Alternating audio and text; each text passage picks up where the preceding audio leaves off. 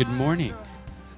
Great to be here today. In case we have not had the opportunity to meet, although I think I might have taken the last few people that I haven't met today and met them. But my name is Josh, and it is a privilege to be with you today. I am in town here for the next, I guess, about 9 days, and so I'll be excited to be with you next Sunday as well. And during the course of this week, I'd be happy to connect with you if you've got the time and the desire. If not, I won't be offended. We also will be on the pursuit of a place to live this week. And so my prayer is that as I go back next Monday evening, that I have a place that we can start planning to move to. So if you would just keep that in prayer, I know that we would greatly appreciate that so very, very much. But it's a great blessing to be with you guys today, and we're looking forward to landing permanently here in the LA area.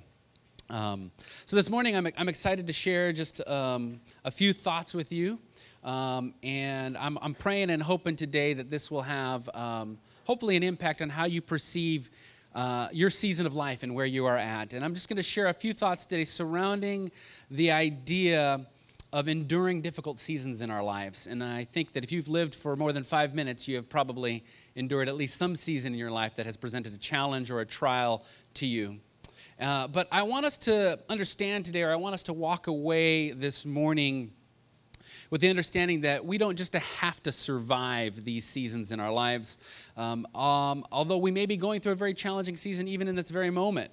But my prayer and my hope this morning is that through this season that you may be going into or maybe going through right now, that God will use this season to cause a growth in you that will strengthen you, not only for this season right now, but also for what He might have in your future. And so if you have your Bible or your Bible app this morning, you can turn with me to the book of 2 Thessalonians, and we're going to read from chapter 1. And I'm going to read the first 4 verses, and then we're going to skip down to verses 11 and 12, and I'll just kind of jump right in after that. So 2 Thessalonians chapter 1 begins, Paul, Silas, and Timothy, to the church of the Thessalonians in God our Father and the Lord Jesus Christ. Grace and peace to you from God the Father and the Lord Jesus Christ. We ought always to thank God for you, brothers and sisters, and rightly so, because your faith is growing more and more, and the love all of you have for one another is increasing. Therefore, among God's churches, we boast about your perseverance and faith in all the persecutions and trials you are enduring.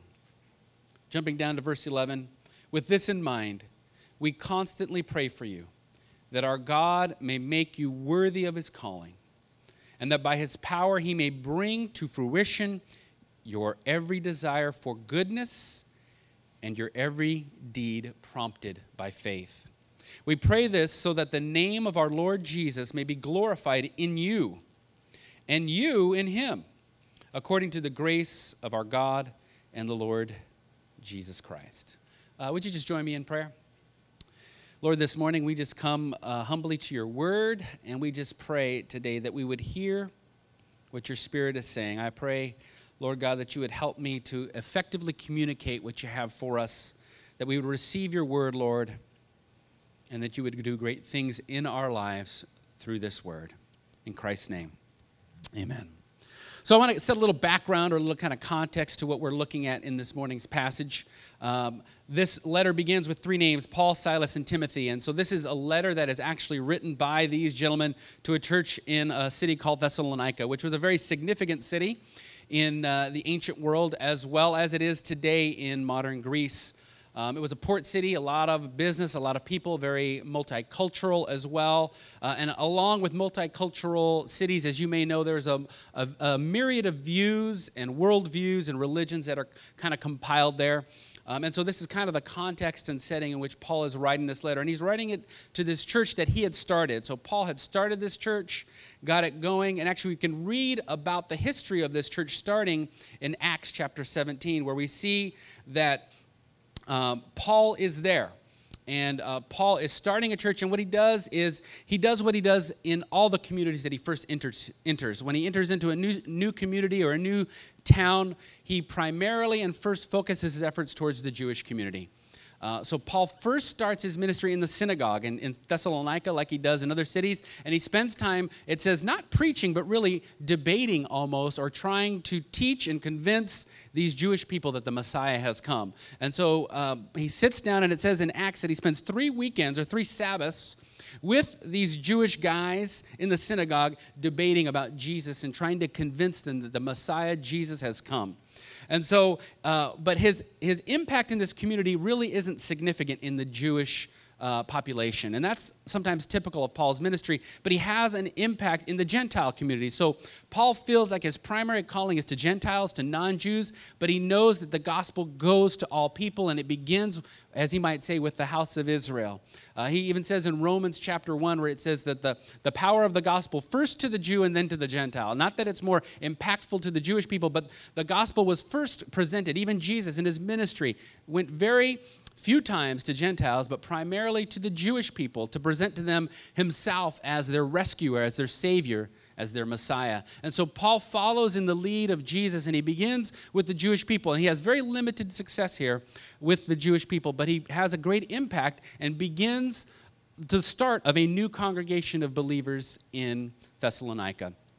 And so, but with this influence that he has, the Jewish leaders in the community are pretty unhappy with some of the Jewish people that actually are inquisitive or curious about this Jesus and this Messiah.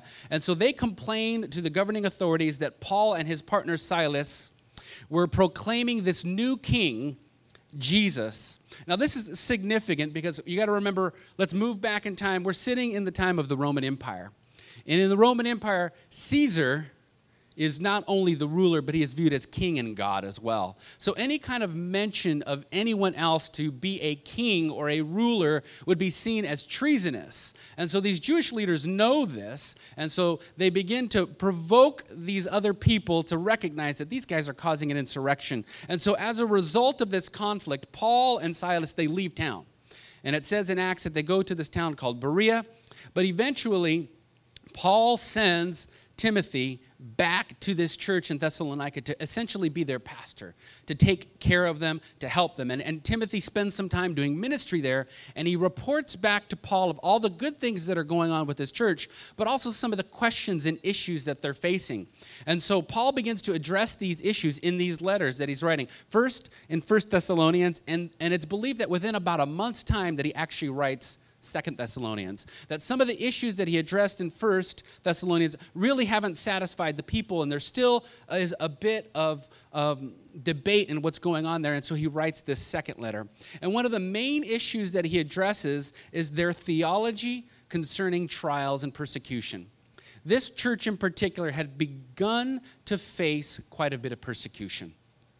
And these Thessalonians, they thought that God was displeased with them because they were enduring the season of trials and persecution. Now, perhaps you have felt this way yourself, that when things go wrong or bad things happen to you, you feel like God might be punishing you. Or that he might be displeased with you, and that's why these things might be happening to you. And this principle, or this philosophy, is called the principle of retribution. And it's at the heart of almost every major religion. That if you displease the gods, that they will get you. Through floods, through famines, through fires, through diseases. And they are a result of the wrath of the gods. That if you don't appease the gods through acts of offering and sacrifice or good works, they will take it out on you. And it's amazing how many Christians have this same idea about God. Many believers think that God will reward people who do good, and he'll reward them with prosperity and health, but he will punish those who are doing sinful things, and they will suffer. And we learn this really, I think we can all identify with this. This is often how our parents raised us, right? You do good and you're rewarded, you do bad and you're punished. And so we take this way of thinking, which I think is part of the human condition, and we take this way of thinking and we begin to apply it to our understanding of our faith and our relationship with God.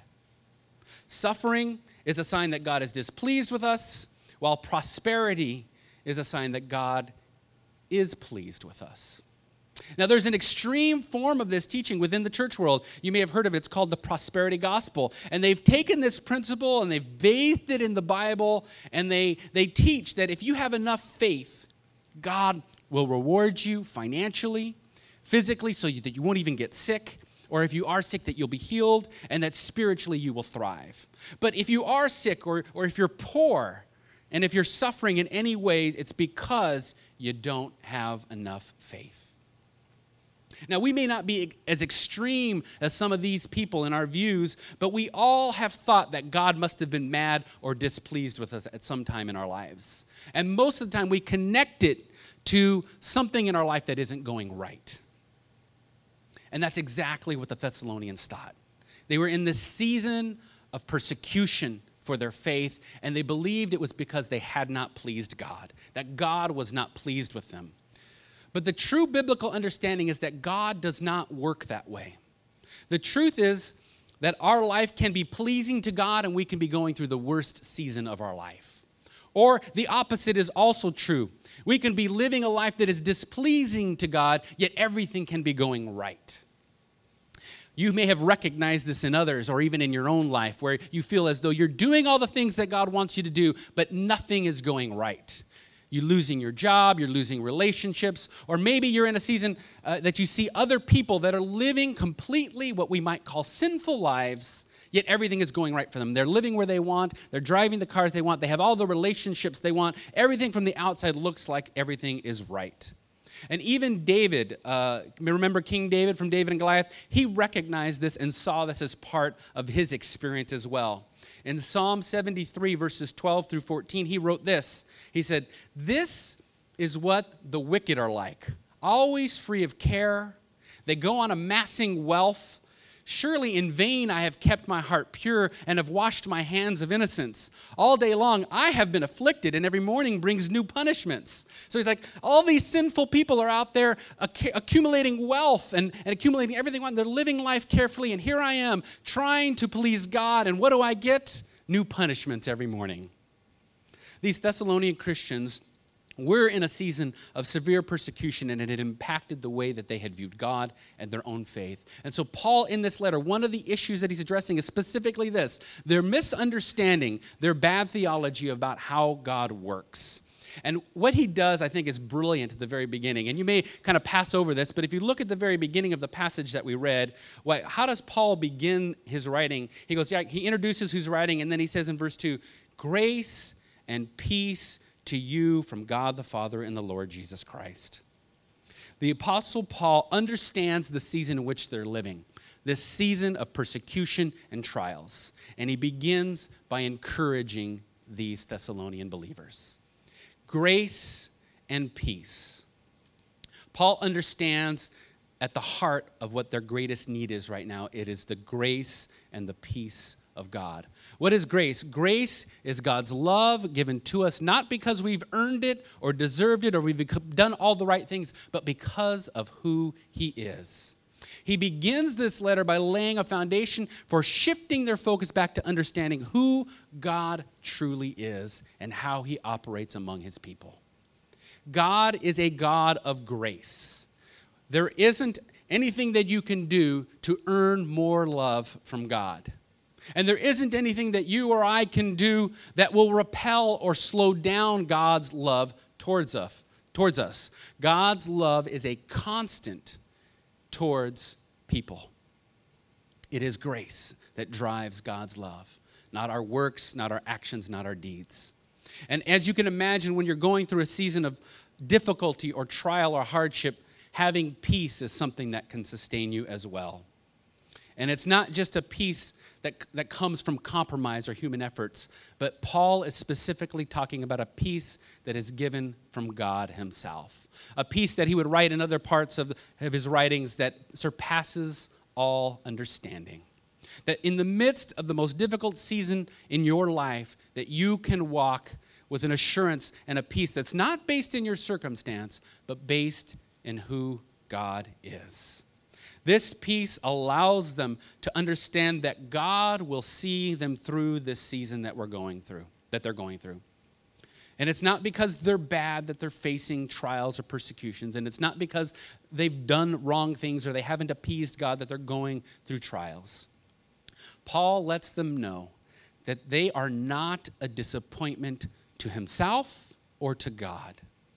And he actually thanks God in his letter at the beginning for their faithfulness. Did you notice that right there at the very beginning? He says, right? He says, we ought to always thank God for you, brothers and sisters, and rightly so, because your faith is growing more and more, and the love all of you have for one another is increasing. You know, if everything went perfectly in our lives, we wouldn't really need God. Think about that just for a second. If everything went smoothly the way that we wanted it, or the way that we envisioned it, the way that we hoped for, there would be no need for us to lean into God. But it's in the midst of trials, it's in the midst of even persecution that our faith is strengthened. And this is the truth that Paul is trying to draw out from the situation that this church is enduring right now. God hasn't brought these trials or these persecutions or these hardships into their lives. It is kind of just the season in which they're living. They're living a life that is contrary to the culture around them. And as a byproduct of that, it will rock the status quo of the establishment. But in the midst of that, as the trials and the opposition to the way in which God's people live comes, when it comes to them, to know that in this opposition, in the midst of these trials and in the midst of these hardships, that God's grace and peace, as they lean into him, will not only sustain them, but actually deepen or grow their faith. A faith that cannot be tested cannot be trusted. Think of faith as a muscle. I don't know if you work out. As you can tell, I don't really work out. But think of faith as a muscle that has to be exercised in order to be strengthened. You know, we often hear in the church world all these challenges or encouragements to grow in our faith and to be mature and to get stronger in the Lord. But we want that without having to endure the hardships and trials that life brings us. We want our faith to help us escape those things. We don't want to go through difficult times. Even in our culture, set aside the spiritual for a moment. Within our culture, pain and suffering are not things that people pursue and want. They do everything that they can to avoid it. Because we view within our culture that any type of suffering or loss is bad and that only blessing and prosperity are good. But the Christian faith understands that the world does not work in that manner. But it's through those difficulties and through those hard seasons in our lives, and even to the point of persecution in which this church was specifically facing, it's in those moments in which we grow, in which we're stretched. This is how God proves whether or not our faith is genuine or true to him. Is our faith there when we need it? It's easy to live our lives faithfully when everything is going smoothly. But it's in the challenge and in the face of hardship, trials, and tribulations in which our faith is proved. 1 Thessalonians 3:10, just back a book, Paul talks about that he has been praying for this particular church. He prays that their faith would not only grow, but that their love would abound. And so we see him at the very beginning of this letter acknowledge that this is what's taking place. And there's this direct correlation that Paul's trying to point out between a growing faith and a growing love for others that is produced through trials. At the very beginning of our passage, again, I want to reflect back on that. It says, right? He says, we ought to thank God for you, brothers and sisters, and rightly so, because your faith is growing more and more, and the love all of you have for one another is increasing. He goes on and says, therefore, among God's churches, we boast about your perseverance and faith in all the persecutions and trials that you're enduring. And there's this connection that Paul wants the Thessalonians to understand, and he wants us to understand. That in this season of trial or persecution that we might find ourselves, not only is our faith growing as we lean into God, but it is a direct correlation to, as our faith grows, that our love for others will be seen. And you could almost argue that one won't happen without the other. You won't be growing in your faith won't be deepening or maturing without it also expressing itself in love towards other people. Essentially, so as your faith grows, view it as though you're drawing closer to God, but also in the same manner, God has called us to draw closer to each other. And so as you mature or as you grow in your faith towards God, and think of faith as not just belief, but it's a trust that you're living your life by. That it moves beyond just an intellectual assent to understanding Jesus as God and Lord, but even more so that it's the way that you are now conducting your day to day. How you choose to live and make decisions, and how you choose to treat people, whether they're your loved ones or not. The growing and the maturing of our faith and our love for God will, in a direct correlation, cause us to grow and mature in our love for other people. Now, when most of us talk about growing our faith, we typically use language that conveys the idea as faith being mostly a commodity, something that we can acquire through human effort. If I read my Bible a little bit more often, or if I can pray a little longer today than I did yesterday, I will have more faith. We buy into this deception that doing the right thing will give us more faith, which will enable us to do more right things for God. When the scriptures speak to us growing in our faith, it is more often about shedding things than adding things to our lives. They speak to principles such as dying to ourself and laying down one's life for Christ. We want something to do in order to make our faith stronger. And what Christ is calling his church to is to set apart our lives, not by what we do, but what we get rid of. Not those things that we add, but those things that we get rid of. God has called us to be a people that are solely committed to him. And it isn't about adding things that make us closer to God, but it's about what is God asking us to let go of in our lives. And it's all rooted in this one word, control. We love to control our lives. And what Christ has called his people to is a life of trust. Trust that he knows best and that he's calling us to live the best life. And that happens as we understand that things, as much as we can control them, we really can't control everything. Life happens. Circumstances happen, both good and bad, and they're ultimately beyond our control. We can do all the right things, as we talked about earlier, and bad can happen to us. Persecution can happen to us. Loss can happen to us. It will. And the longer you live, you will see this cycle continue in your life. And what holds us to this life is a life that leans into Jesus and trusting that his way is better than my way. Letting go of control and allowing God to be God. This is why the early church's proclamation was, Jesus is Lord. This is a significant thing because in addition to the title of king or ruler that Caesar had, he was also called Lord. I don't know if you knew this or not. It was part of the culture today. Caesar is Lord.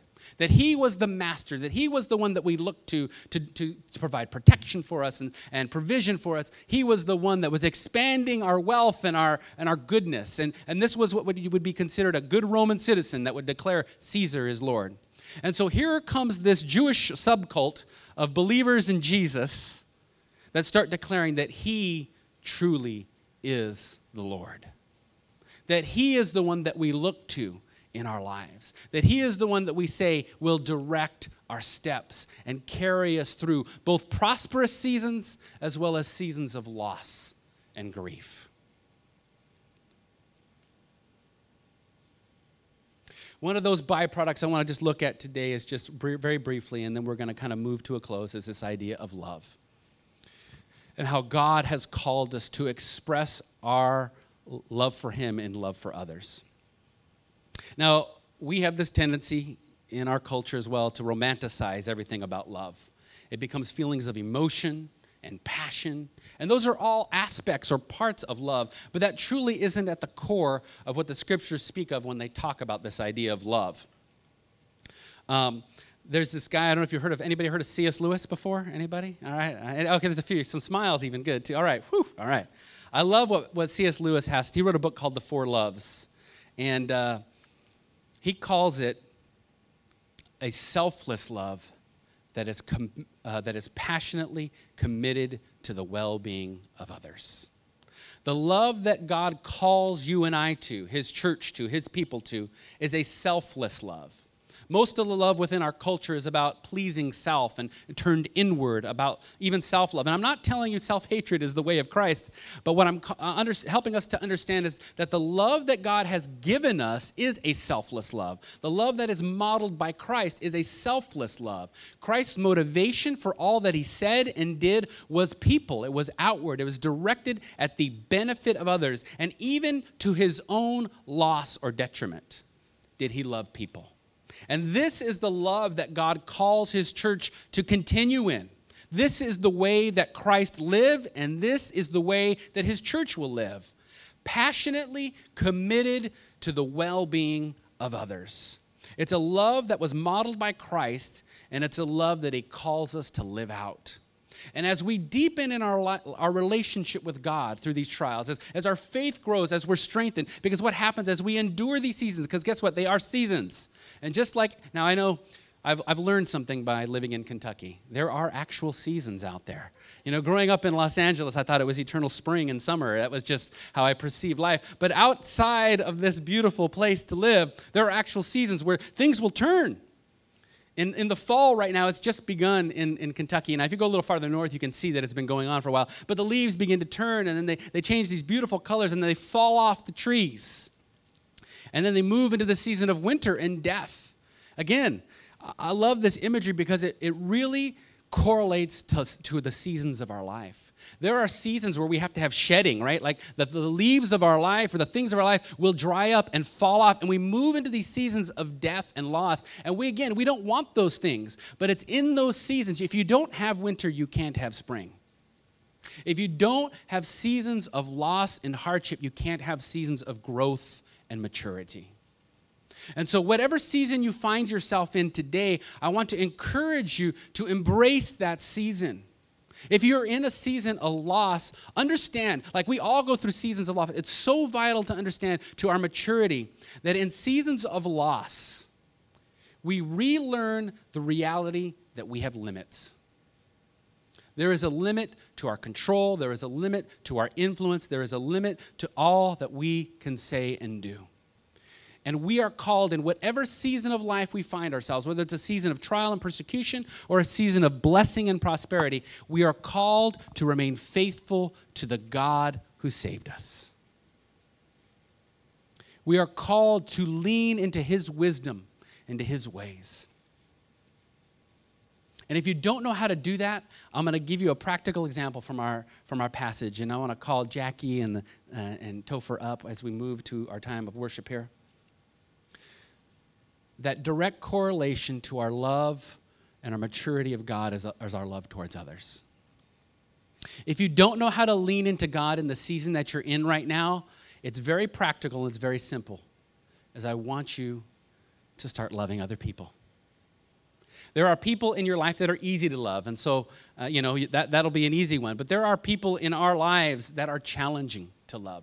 They're difficult to love because they don't live the way that we live, or they don't have the values that we have, or they just might be annoying. Let's be honest, there are a lot of annoying people in the world. And if you don't know any annoying people, it's probably because you're the annoying one. But begin by loving others right now. There's somebody that you might even have come to your mind as we're sitting here this very moment that is a challenge to love. And I want you just to find a way this week to express your love towards that person. That doesn't mean you're necessarily going to have strong emotions, right? Right? How did we define love? But like this selfless desire to see others thrive for their well-being. How can you make their life better? And guess what? Like Christ, it might cost you something. Pride, money, I don't know. You might need to do a good deed for them. I don't know how you can express that love towards that person. But make the effort to live like Jesus this week. When you do that, see, that's exactly what strengthens your faith, is you're saying, this doesn't make sense, or it's not how the world operates. You don't love your enemies. You don't love those people that annoy you. You avoid them at best. People are considered good people when we annoy those people that bother us, right? Like if I can just annoy that person, I can live a good life and do all the things that I want to do. But Christ calls us to interact with the world that we live in, not to avoid it, not to hide.